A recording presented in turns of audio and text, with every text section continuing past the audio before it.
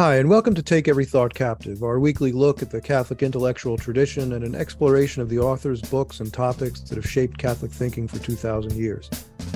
I'm Dr. Richard Bolzakelli, lecturer in theology at Catholic Studies Academy, in for Jason Gale, and I'm joined this week by Dr. Benjamin Smith, our lecturer in philosophy. Today we'll be talking about a controversial topic, namely American elections, but in particular, what our good friend Aristotle might have had to say about them. So before we get started, don't forget the basics. Like and subscribe, hit the bell, leave your comments down below, and don't forget to share this content with your friends. So Dr. Smith, what are your opening thoughts? Well, I think obviously there's a lot of ways to interpret the contemporary elections we just went through. We just went through the 2022 midterm elections, in which there were some surprises. I think, there were certain predictions that certainly fell short. And, there's right now is a time when we have a rich time of sort of analysis of why did things turn out so differently than they were anticipated. And I'd say anticipated to turn out a certain way by all sides, right? It wasn't as if this was just sort of, just sort of one faction had its predictions upset. But in general, right, the general predictions were upset, which I think is interesting. And so I thought, while there's a lot of other analysis out there that's worth listening to, I think it's always good and fruitful to see what Aristotle has to say. I think Aristotle, as a political thinker, he's just kind of remarkable, very prescient in a lot of ways. Mm-hmm. His analysis, even though it's from so long ago, seems sort of to have at least some insight and purchase, even in contemporary settings, which are so different than his own. And so I think it's just always fruitful to kind of consult what he has to say. I think him and then Plato, we're at the very beginnings of political theory in the West. Yeah. And a lot of fruitful ideas are there that are worth, consulting. Yeah, it's funny when you think about the ancient philosophers, the political philosophy was a big part of it, maybe even a motivating issue for a great deal of what they were about. Mm-hmm. When you talk about like somebody saying, "I told you so," it's kind of interesting when somebody said, "I told you," it's an "I told you so" from 3,000 years ago. Right, that's right. I mean, it's pretty. It makes you feel kind of silly. Well, yeah, should give us a little humility. So, Aristotle is very famous as political theory by giving a certain regime analysis, right? And in some ways, it's very. I think there's a normative side to it, but there's also just sort of prescriptive. Like he's just saying, he goes and looks at a bunch of different constitutions he's familiar with and says, well, here's really the kind of the possibilities. Now, again, you can argue whether he gets all the possibilities, whatever, that's fine. But the possibilities he does hit on, I think, again, have proven to be interesting, and I think still are, right? So he basically identifies 6 possible regimes, right? The biggest division being between just and unjust. Just regimes are ones that are oriented towards the common good, and unjust ones are ones that are contrary to the common good, in which the ruling part rules in a way that undermines the common good. Right? Yeah, actually, can I let me interject right there, because Sure. This is actually a really interesting and I think important part of Aristotle's thinking. Mm-hmm. So normally, when if you think of Aristotle, you tend to think of binaries, and you think of distinctions made according to genus and species, right? Mm-hmm. So that's characteristic of his thinking, Sure. right? Yep. Now, what's interesting though is where are the dividing lines in his mind?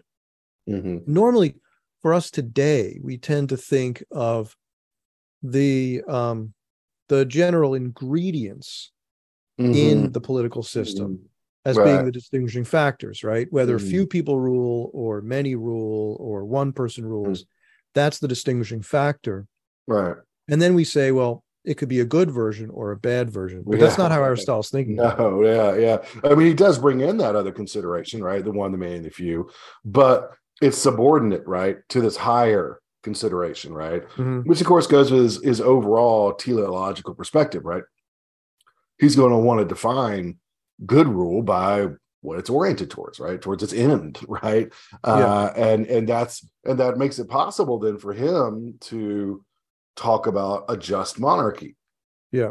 a just rule of one, which would be superior to an unjust rule of many. Right. And again, so here's the thing, right? For us today, particularly in the American situation, and to a great extent, even in Europe, right? The way we tend to think about contemporary secular politics, it's inconceivable to many people Right. that there could be a just rule of one. Mm. That's just an inherently unjust. Yeah. Form And of even where that's even where that is in reality the case, that may be just or not just. It's always cloaked in the rhetoric of, popular politics, right? That it's really, I'm ruling in the name of the people, or something of that nature, right? I think that's an important observation. Nevertheless, Aristotle then does go on to distinguish between a just rule of one, few, or many. Just very briefly, just rule of one is a monarch, right? A king. Again, he's open to a variety of ways of thinking about kingship. It could be hereditary, it could be elected. There's lots of different. There's again, Aristotle's amazingly flexible. Like on this, when you get to these points, he's open to like the contingencies, and I think that's one of the things that makes him useful over a long period of time, right? Secondly, we could have the rule of a few. So you have some sort of minority faction, but it rules for the common good. And this would be the aristocracy, right? The rule of the aristos, the excellent, the best, right? And the conceit here is that they really are excellent, right? That this isn't just, rhetoric, but for common good, right? And then finally, we have the rule of the many for the common good, which would be the republic, right? Some interesting features about the republic in Aristotle's view. We'll revisit this, but one of the real important features is that, like in a monarchy, an aristocracy, honor takes the first place, right? Is the most important kind of consideration, right? Especially in a monarchy, right? In a republic, freedom takes the leading place of value. But again, this is going to be an Aristotelian freedom, right? Because it's on the side of the common good. So this is a kind of freedom that's not. It's not libertarianism or something. That's right. It's not libertarianism. It's not license.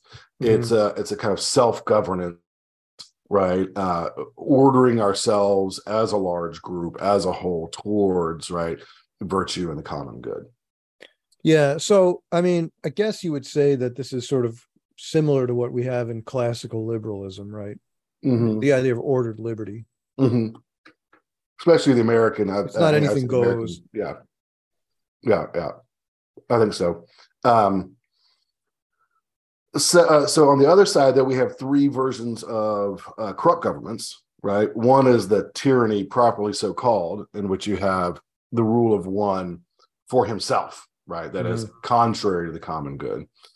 So here you just think of your classic, selfish, dictatorship. I would think of like Manuel Noriega in Panama, these sorts of people, right? Then you would have the rule of a few, contrary to the common good. So that'd be the oligarchy. And then the rule of the many against the common good, which he calls, interestingly enough, democracy. And he distinguishes even within a democracy between, extreme democracies and sort of moderate democracies. But he sees, and this is, again, something just counterintuitive to us, that it's entirely possible to have the rule of the many and it be vicious and unjust. Yeah. Right. That was actually one of the insights that I derived from Aristotle that I found particularly liberating for me, in terms of, by liberating here, I mean that it opened my mind and allowed me to see things from a perspective to which I'd been blind in the past.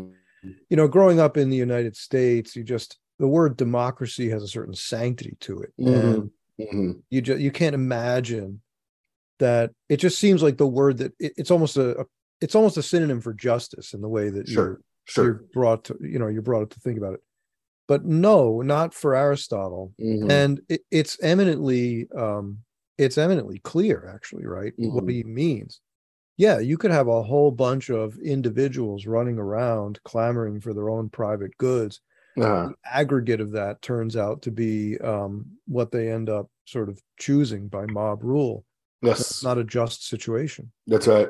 And as much as you're absolutely right, Rich, in terms of, I would say, the current received American view about democracy, I think very interestingly, our founding fathers were not so naive about this, right? Yeah, In fact, they're very clearly worried about the tyranny of the majority, right? This is something that's in their writings that we hardly even speak about anymore, but they were very yeah, clear. That's why we have a written constitution that has constitutional rights, even if the majority are against them, right? right, right. So they recognize that mere majoritarianism, even though they certainly wanted a republic, they weren't, the founding fathers of America weren't merely majoritarians, right? Yeah, and consider the fact that they came up with they came up with a system of divided government. They came up Mm-hmm. with a bicameral legislature, Mm-hmm.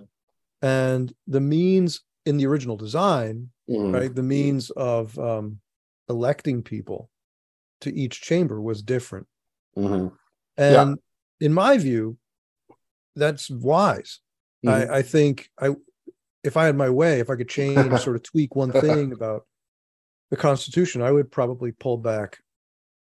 I'd pull back on the 17th Amendment and return the. I mean, that's my own view. I would, but Yeah. I think it was wise Sure. to have a different means of electing senators than representatives. Mm-hmm. Mm-hmm. They're supposed to do different things, right? Their That's right. purpose Yeah. is different in the legislature. That's right. That's right. Yeah. Um, I'm in agreement with you on this. So I think, yeah, they're the cooling chamber. They're the dignified ones. They have longer, a longer tenure on purpose, and they're not supposed to be subject to popular whim, right? And there's supposed to be an insulating layer Mm-hmm. that preserves the sort of sovereignty and distinctness of the states and their own particular interests. Mm-hmm. States as states, right? Right. So, and that was the reason why they were appointed by state legislatures. Mm-hmm. Mm-hmm. Yeah, I mean, for all the things that this helps to explain that what to some is the aggravating feature, right, of American polity, right, which is that we do have divided government not only in branches but between federal and state in order to hold off the tyranny of the majority, right? Yeah. In order to sort of limit, a kind of mob rule from happening. Albeit many of those features, as you pointed out, have been eroded. So that's just a broad sketch. One thing I definitely want to point out here is that Aristotle goes on to give some nuances that I think are important in distinguishing some of these regimes, in particular between oligarchy and democracy. Mm-hmm. It's not on his. He said, he starts out by talking about distinguishing broadly between the rule of a few and the rule of many. But what he changes, what he adds, I should say, Mm-hmm. to that very general description is the idea that, in fact, what really distinguishes at a deeper level oligarchy is their primary understanding of justice, right? Or their primary understanding of what's most important. And for the oligarchy, it's rule by the wealthy, right? That wealth is your claim to rule, right? And interestingly, Aristotle a little nod to the oligarchs. He says that they're wrong, of course, but he does say, the idea here is, well, if they contribute more, Mm-hmm. right, then why shouldn't they have a broader say, right? That's the oligarch's perspective. And Aristotle says there's a piece of justice in that, right? There's a little bit you can kind of say, like, well, there's a little something to be said about that. Again, I kind of think the American polity kind of reflected that, idea that there's a little bit of say there you would want to grant to those who contribute more, at least in terms of material well-being.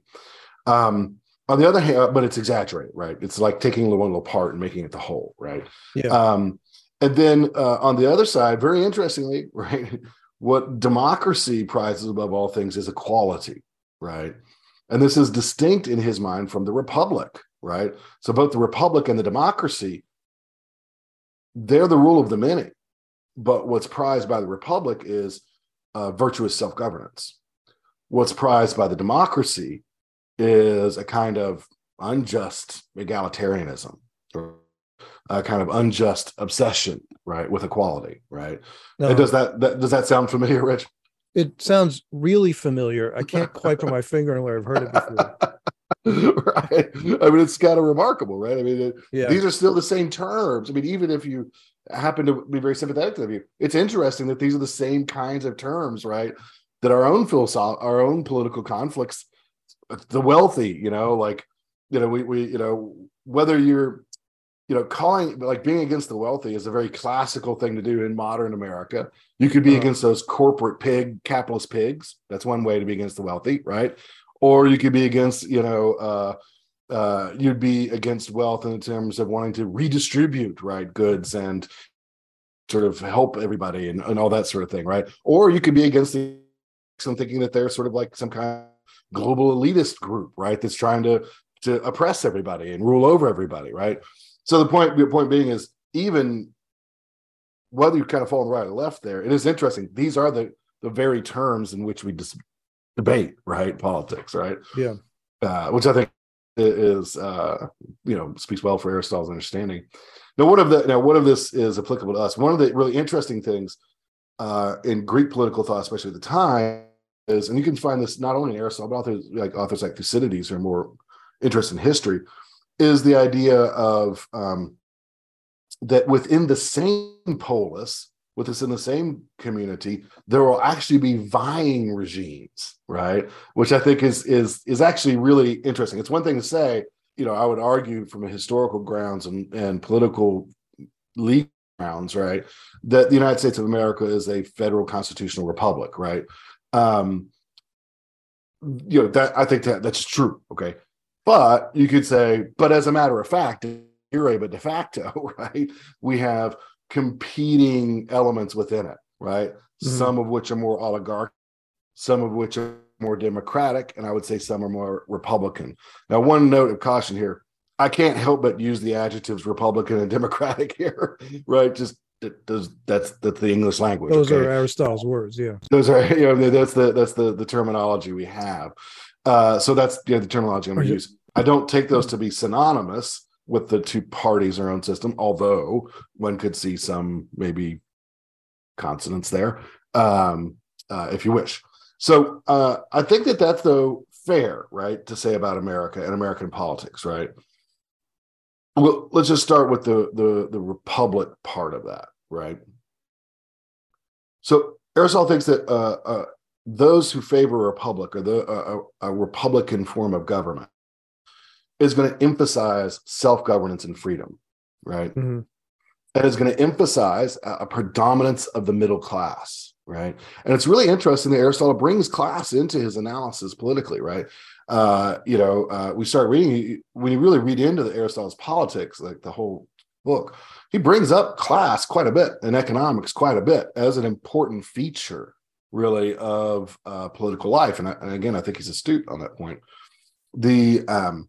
The middle class, he thinks, they have enough property that they are independent, right? So we're not talking about renters here, right? We're talking about people who own property. Mm-hmm. They have enough that they are not destitute. They're not desperate, can live well, right? And again, just kind of maybe pushes against some of our sensibilities. But, Aristotle doesn't think the desperately poor can live well. He does think they're necessarily vicious, but he thinks it's hard to live a flourishing life if you're desperately poor. Right, yeah. That's the way I'd put it. So the middle class are people who have enough property to live well, as in flourish as human beings, right? Mm-hmm. Radically dependent on they're not dependent on patronage necessarily. But interesting, he says they have enough to be virtuous, but not enough to be luxurious and decadent, right? So the thing about the middle class he finds very appealing, right, is they're sort of, and this is so Aristotle, right? They're sort of median, their middleness, right, actually, between extreme poverty and wealth is exactly what's appropriate about them. They're not so comfortable that they're going to be decadent, but they're not so desperately poor that they're either going to be in despair or revolutionary. Yeah. Right? So for Aristotle, I mean, it's important to point this out for the audience, because some of them maybe some of them aren't that familiar with Aristotle Okay. as a thinker. I'm sure many of them are, but you never know.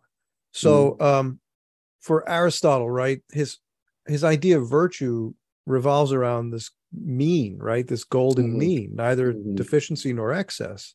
And so what you're saying, right, is that the middle class is defined as sort of this virtuous mean. Right. It's actually the ideal sort of place for human beings to exist in terms of their relationship with wealth and comfort. Right. Yeah, it has a confidence. So one thing he says is the middle class is the middle class man is the one most apt to rule or be ruled. Right. Like he's both capable, has the education and so forth to rule if he needs to, but he's also not so proud that he can't be ruled. Right. Which is kind of something he kind of pushes up on the very wealthy. Right. Now, it's not necessarily the case with all the wealthy, but he does see that as a real problem. Right. Is that they have kind of arrogance that makes them unstable for the state, and a kind of contempt for the classes that are not their own. Right. And that undermines the fellow feeling that he sees as an important part of the political community. Right. And I actually think in our recent politics, Rich, that feeling of the well-offs having contempt for everyone else, that matters. That's been something that's active, and it's hard to deny that it's a real thing. It's hard to deny it's a real thing. And I think it's interesting. I think Aristotle, the psychological fact of fellow feeling is a very important part of the polis in his view, right? If you got to at least have the view that those above me are not against me, and that we're at least in some sort of shared project, at least to some degree, right? I think that's important. Yeah, it's funny. I think of Max Scheler and his thinking on these kinds of questions in the early 20th century. He was very concerned about the rise of fascism as well as communism. And both of those kind of play on these sorts of these tensions, right? And so he wrote that must-read book, Resentiment, right? In my opinion, it's a must-read. If you want to understand politics from the 20th century to now, it seems to me you've got to get that. It's very lovely also when you pair it with genealogy morals. Yeah, genealogy morals, right? Yeah, because they both talk about resentment, but they have different views of it, right? Yeah, and actually, and Scheler is critiquing actually Nietzsche's Nietzsche's diagnosis of the problem as well. But so, I mean, again, for our audience, what is resentiment? It's not resentment, right? It's not the same thing as that. It's literally changing your sentiments, right? Changing the way you feel about things. And it's kind of, I guess I might describe it as it's sort of a sour grapes kind of thing. Maybe reverse snobbery, right? Yeah, so I like to call it displaced self. I'm sorry, what did you say? That's kind of a Nietzschean version of displaced self-loathing. Yeah, displaced self-loathing. Yeah, so it's kind of X there, right? It's like the guy who decides that he doesn't like craft beer because he associates craft beer with the uppity types, right? So he just contents himself with with his ordinary everyday beer, and convinces himself that that's what's really good. Right. Yeah. I think that's fair. So I think in the American scene, Rich, when you look at these things, right, I think we do have, I mean, it's clear, right? You just have to listen to the rhetoric of political debates, right? There is a Republican faction, right? That is a faction that believes in and wants to promote self-governance, freedom, Mm-hmm. and the household, right? That is this kind of middle position, right? A middle class position of sort of moderate prosperity, where the most important thing we tend to not, we talk about family as something only romantic or only sentimental. Mm-hmm. And Aristotle, of course, would recognize there is affection within a family that's very important. There's kind of piety that's attached to family. But like most of history, really it's not until the 20th century that we cease to think of the family as an economic unit, right? Yeah. He thinks of it as an economic unit. And it's the economic unit, even contemporary economists will grant this. One of the most powerful engines of being in the middle class is being part of an intact household. An intact household is a powerful economic unit for achieving a moderate prosperity. Right. And And kind the of dissolution of such independence. a household it tends to Yes, lead to the loss of that. that's right. Unless you're on the very wealthy side, Uh-huh. right? It doesn't matter Then as you could much, afford right? it. Then you could afford it. That's right. You can afford it. And one of the things that's interesting, a number of thinkers have brought up recently, is that the wealthy can afford decadence in a way that the middle and lower classes can't, right? They can Yeah. indulge and it just doesn't matter as much, right? Oh, I have to pay off, okay, so I have to, it's expensive for me to get out of this marriage, but I still have so much money, doesn't really matter, Yeah. right? Uh-huh. Whereas, I think the household as supporting the middle class is key. And I think it is one of the key distinguishing marks between being in the middle class and not being in the middle class, right? So I think Aristotle's right about that. And I think he's right about that in America, right? Mm-hmm. The American, sort of dream is actually not, or never, it wasn't historically, opulence, right? The American dream was that the average man, average family working together, being frugal, could achieve a kind of moderate prosperity that had carried with it a kind of independence, right? And I think that we see that faction strongly in America, right? I mean, I think Mm-hmm. the idea that family, moderate prosperity, frugality, hard work, and self-governance, right, are all part of a certain way of life in America. And that there's a certain faction that wants to do what it needs to do politically to keep that going. Yeah, and what's interesting is that while there's a self-interest to that, Sure. it's not selfish, right? Because that particular faction sees that as a common good, right? Right. It's not just good for me. It's good for all of us. It's good for all of us. It's good for even for the polis. I mean, I think Aristotle thinks because they're the most stable, they're the Mm-hmm. ones most likely to see the importance of civic virtue and civic stability. You can Right. envision a future for your society from that vantage point. Mm-hmm. That's right. But one in which you need that society too, right? You see sort of, you don't have the arrogance necessarily of the super wealthy, right? Nor the despair of those who are super dispossessed, right? I think when you sort of imagine, like, today, we speak of globalists, and Mm-hmm. there's a way of thinking about what that is. Mm-hmm. The there's a sense in which the local, the regional, the national, is not a value, right? It's not an object of value. No, And yeah, they don't even seem to right, care about it. from that point of view.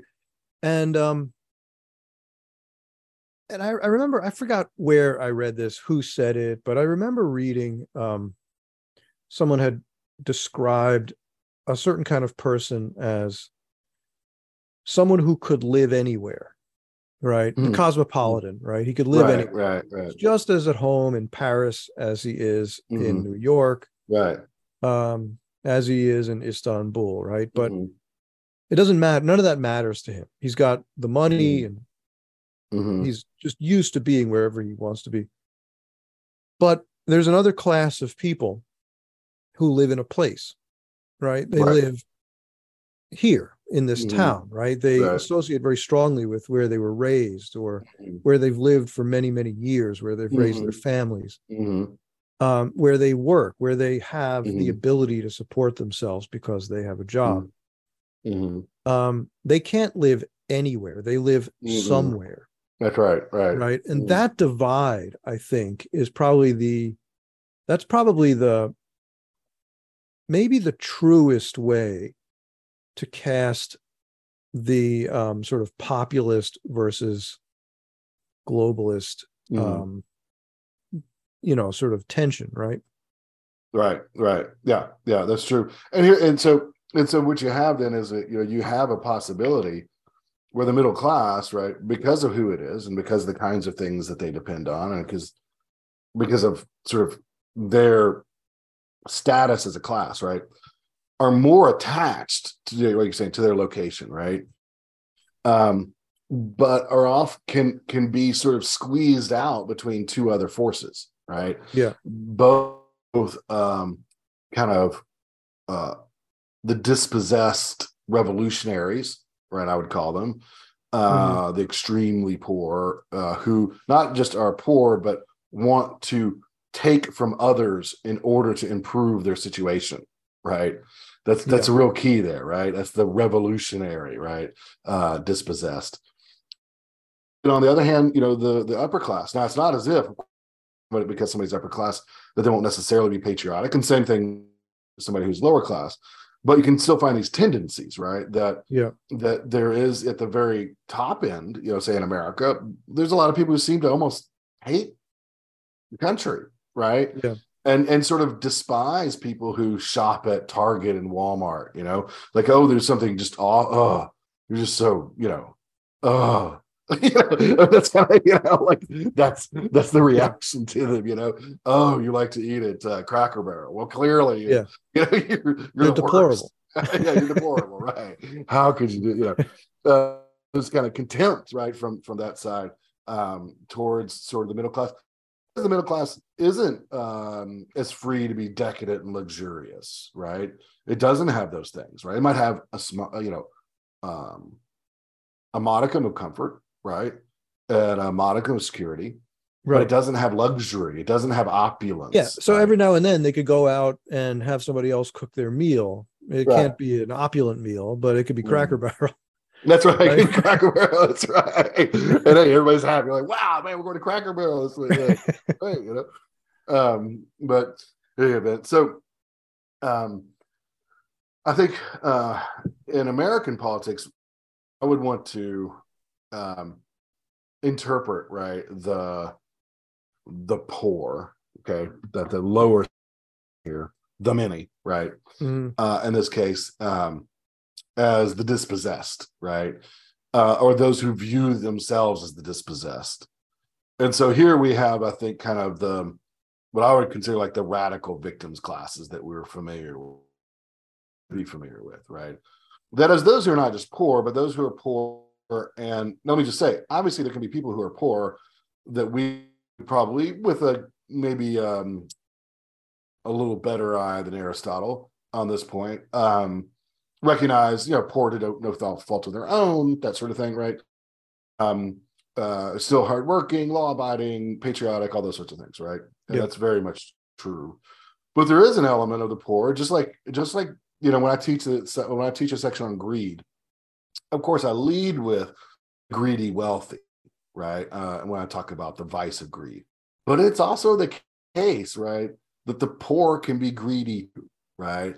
They're just not necessarily as successful. Right? Yeah, they're not as successful at it. Right. Yeah, right. But that doesn't mean they don't have the another vice. thing to point out there. So there are two elements here, right, to think about.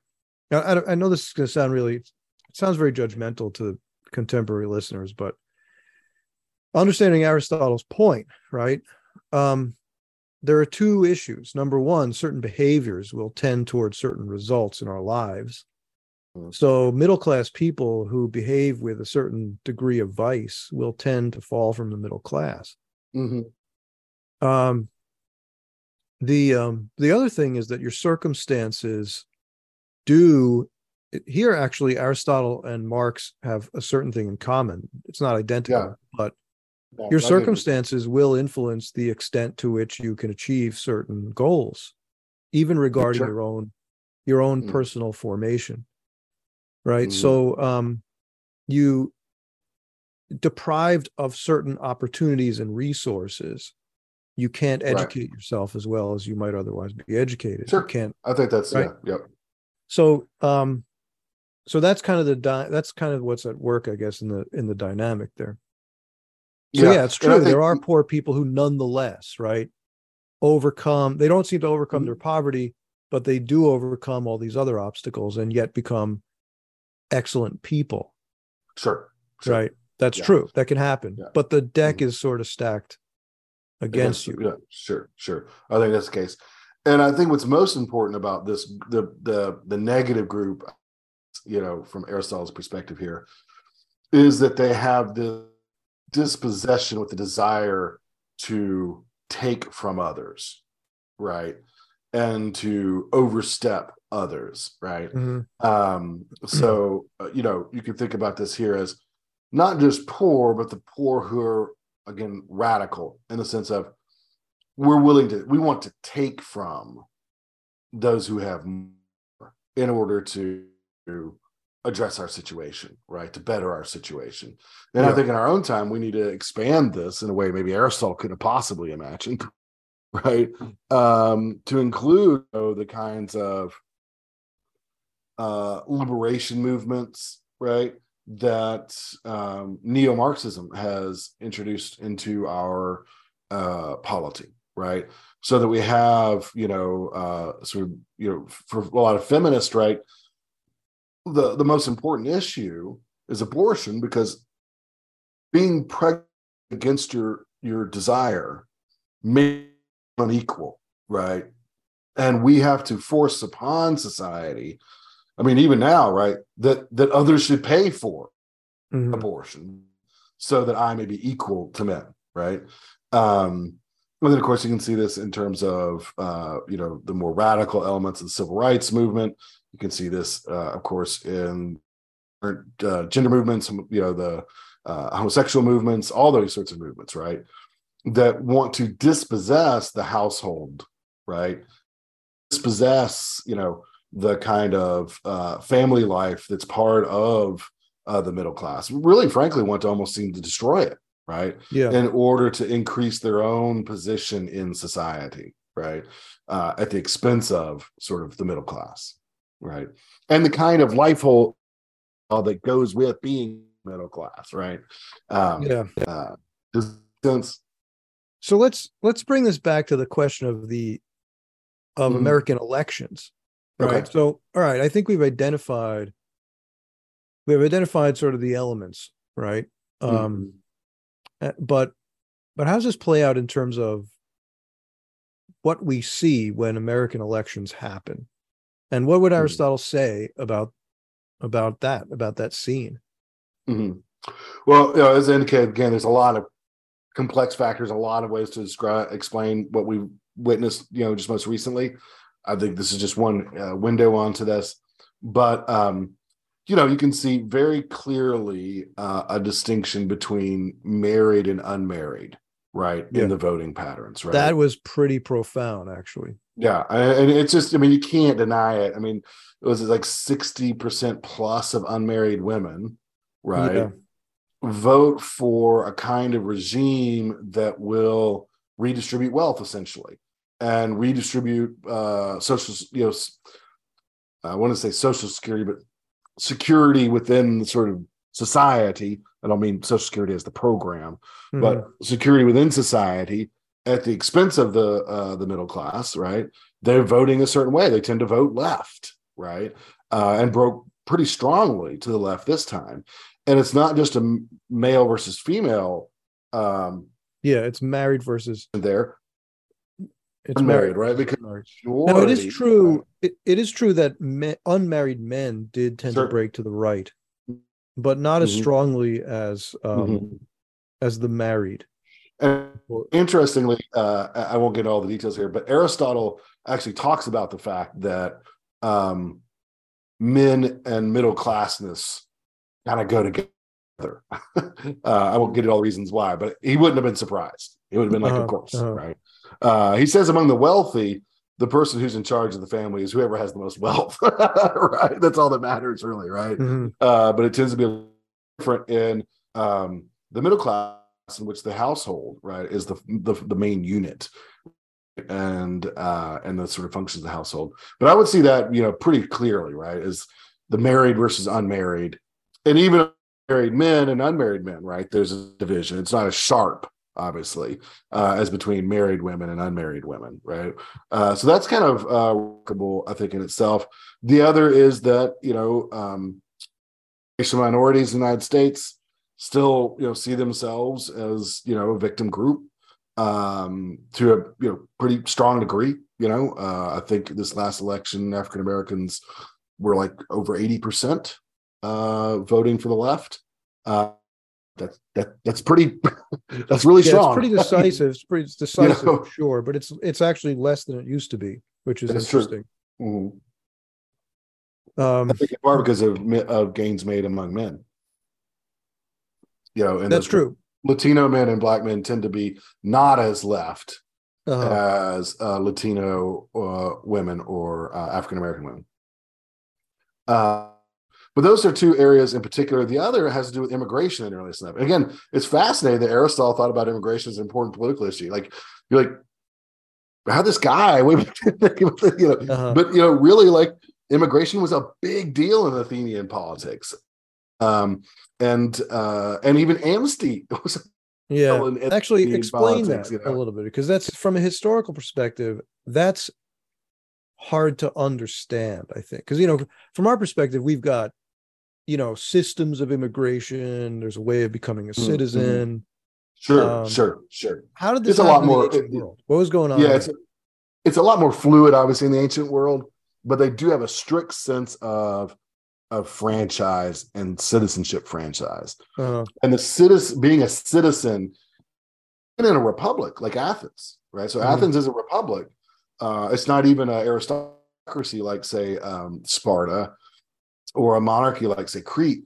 It's a republic. Citizenship is jealously guarded, right? As a right, right, that gives your family, right, standing, right, within the polis. And they even Aristotle even talks about the economic factors of it, right? That is that the higher the rate of immigration, the more the middle class will be impoverished. And that plays out, at least in the level of rhetoric, whether you believe that's true or not. In the level of rhetoric, it certainly plays out, right? I think in America, middle class, a lot of the middle class, as you say, and this includes skilled labor, are threatened by people coming in who can be paid a lower wage, right? And it sort of has the effect of lowering, right, the price of labor, to put in economic terms. But and the other part of this too is that, and this is a sensitive issue, but is a sense of unity, right? That is that, the Athenian Greek city-states valued their customs and their traditions and their, even the republics, right? And felt that there was an undermining of fellow feeling, right? If there was an excess. Now, Aristotle was a moderate. Again, he wasn't against immigration himself, but he did recognize it as something that has to be thought about very carefully, right? In terms of your polis. Right now, we don't seem to be thinking about it very carefully at all. It's just like, just whatever. He wasn't xenophobic. In fact, the term xenophobic comes from ancient Greece, right? That there are extremes, like, of no immigration, right? And Aristotle wasn't for that. He actually thought some mix of the foreign was good within a polis, but that it still needed to have a weight of unity to it. Right. So, I mean, sort of imagine if you have a glass and it's half full, and you want to fill it, like, there's room, so you want to fill it more. Well, you could drizzle liquid into it, and it remains Sure. very stable as you pour. Or Yeah. you could just Yeah. blast the faucet, right? And Mhm. you end up splashing everything everywhere, right? And That's right. Yeah. it's a huge mess. As an That analogy, sounds, yeah. As an right? As analogy. an Yeah. analogy, that's what happens when there's Mhm. too much too fast. Mhm. Mhm. Yeah. And then our contemporary sort of setting, as far as oligarchy goes, I think those who vote that way, like how do the very wealthy vote? And I'm not talking about even maybe the, accountant who makes six figures. I'm talking about like the very, very wealthy, Uh-huh. right? What is their influence? And it certainly seems to not be in favor of the household. It certainly seems to not be in favor of the middle class, insofar as the household and the middle class are, if not synonymous, highly associated. Yeah. It's certain, and I would say that on empirical grounds, It's not namely in that favor when of custom and tradition either. that's right, yeah, like if you look at our elite institutions run by the wealthiest people in America, they seem to be antithetical. Mm-hmm. I mean, that just seems to me evident from various policies adopted, right? Mm-hmm. And various causes that have been espoused. Now, whether or not they're actually on the side of the radically dispossessed, that's another matter, right? But one issue I do think that was interesting, right, is that I think pro-abortion women came out in this election more strongly, right, than anticipated, right? Mm-hmm. And I think Aristotle, if he had known about all this, kind of thought it all through, I think, and thought about it in the categories I've talked about. If you think about feminism as being the view that women are radically dispossessed and need to grab back power from men, right? And part of that is abortion, then it kind of makes sense, right? That in the name of women's equality, there would be this strong push, right, against, right, the overturning of Roe versus Wade. It's not shocking, whether, and I think in the very tight local elections, because all these elections are actually local elections, if you really think about it, you're talking about a state level or district level for House representatives. Where these are very tight, and they tend to be very tight races these days, that kind of energy can sway, the vote, right? Because it just gets a little bit more of your people out than maybe would have been otherwise. Does that make sense? Yeah. So it looks to me that these days, No. middle class is most strongly aligned to sort of the Republican Party, while the two poles of the very poor and the very wealthy tend to be aligned with the Democratic Party, right? And I guess what I'm wondering is what coincidence of interests do the very, very wealthy and the very, very poor share? That's an interesting question. What I'm going to say here is very speculative, right? Because I don't have insight into the particular motivations of these very wealthy people, although I can make maybe guesses, okay? But from a classicist point of view, right, one thing that presents itself to you, right, is the picture of the Tyrannos, right, in ancient Greece, right? Now, interestingly, the original meaning, right, of tyrant is a leader who's for the people. Right. Isn't that fascinating? Yeah. I mean, it's just fascinating, right? That is the and that is for this mob of people. So this would happen in ancient Greek city-states. We miss this sometimes, right? I mean, you just need to read Thucydides. I mean, these places could be very violent, right? I mean, we think about political violence now. We ain't got nothing on ancient world political violence, even within cities, right? there would be times, this happened in ancient Athens, this happened in Crete, this happened like all sorts of different places, Corinth, where a faction within would overthrow the other faction and murder everybody. Right? Okay. Right. I mean, we're talking about real large scale violence here, right? And typically there was this idea of the middle and the aristocracy kind of having most of the power in this kind of distributed way, right? So there was no like monarch, right? But there was kind of we'll say an establishment that was an aristocracy, or just say some wealthy leading families, and then some broad middle class. And then they have too much to the many.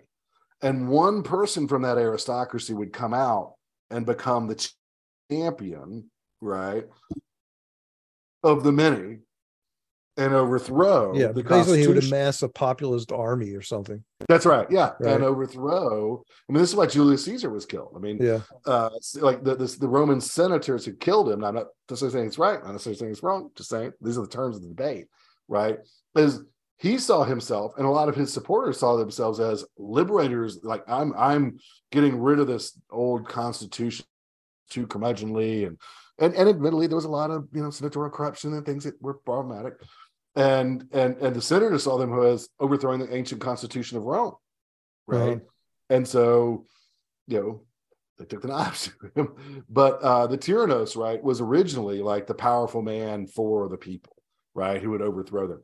All that said is, it does seem to me plausible that the convergence here is that an aggrieved, victimized group, if you are their liberator, that gives you power. And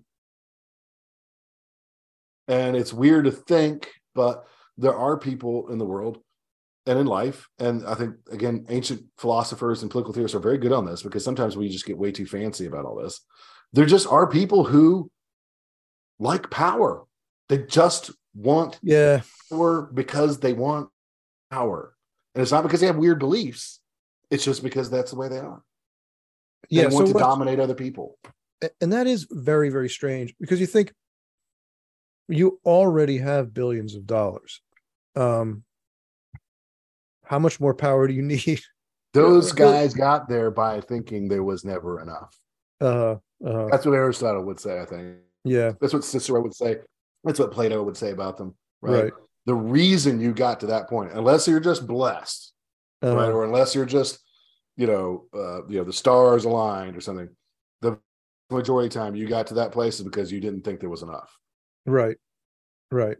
And that's that pleonexia and right, and your unbridled ambition, right? Which in the ancient world was understood to be a vice. To be a vice and a reality. Right? Vice, and it's a reality politics. And that's again why, like in Rome, it's so funny reading the history of Republican Rome, right? They were so worried about monarchical aspiration. Anybody. I mean, the Roman Republic lasted hundreds of years, right? It lasted a long time. But man, they could reach the monarch over there. But anybody who had any monarchical pretensions in their place, they went after them. So would Aristotle be happy with American elections? Would he roll his eyes? I don't think so. I think he would see us in a real problematic situation. I think he would see my own Aristotelian critique of the United States, and a mutual friend of ours, we're talking about this a couple of weeks ago, who was a student a long time ago of mine, but America is too big. It's too big, it's too diverse to be governed as if it were one political unit, right? Yeah, it's a whole discussion by itself, but just two things on that, though.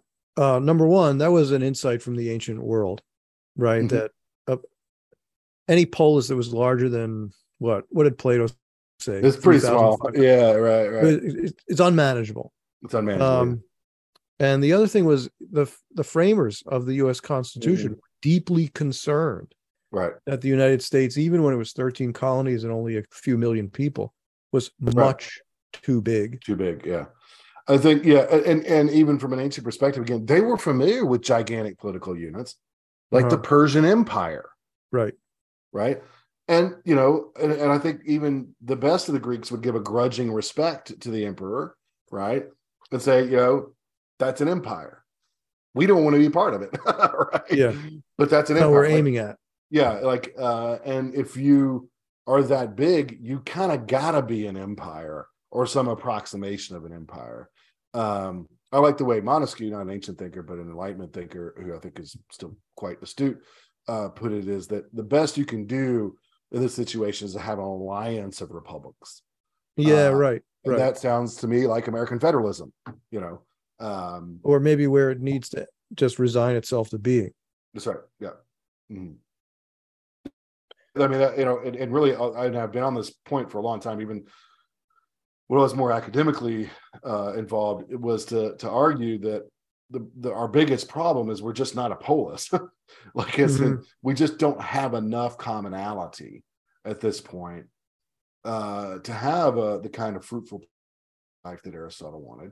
That doesn't mean we can't come up with some sort of wise and thoughtful arrangement by which we could still sort of cooperate and you know, sort of be connected in some ways, but that we have to recognize that really political life needs to go on at a much more local level. It does seem, though, that we're in the midst of kind of working that out, and it seems to me that I don't know,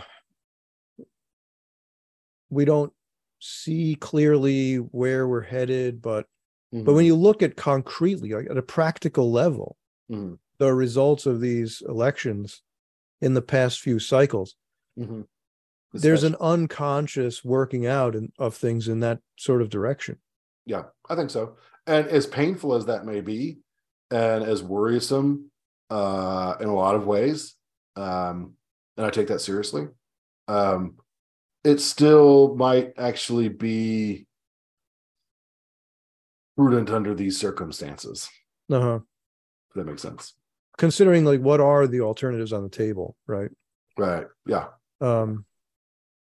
Yeah. All right.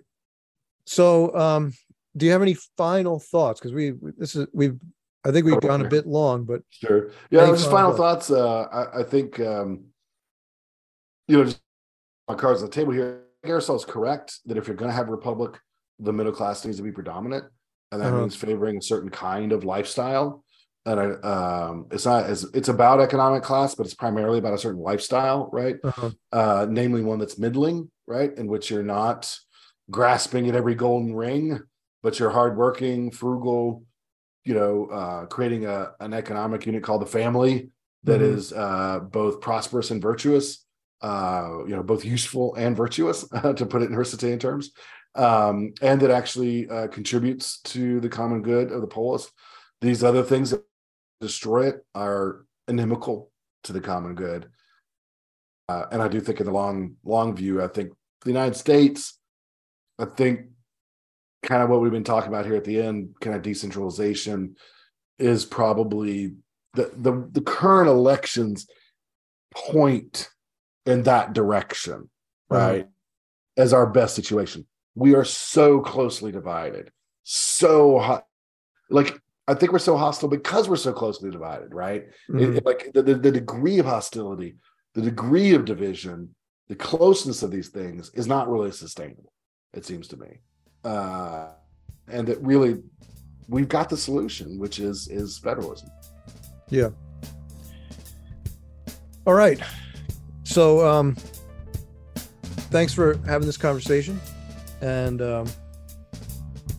there's a lot for our audience to think about, as usual. Yeah, so in the audience, don't forget, hit the like and subscribe button and share our content. Thanks for joining us, and God bless.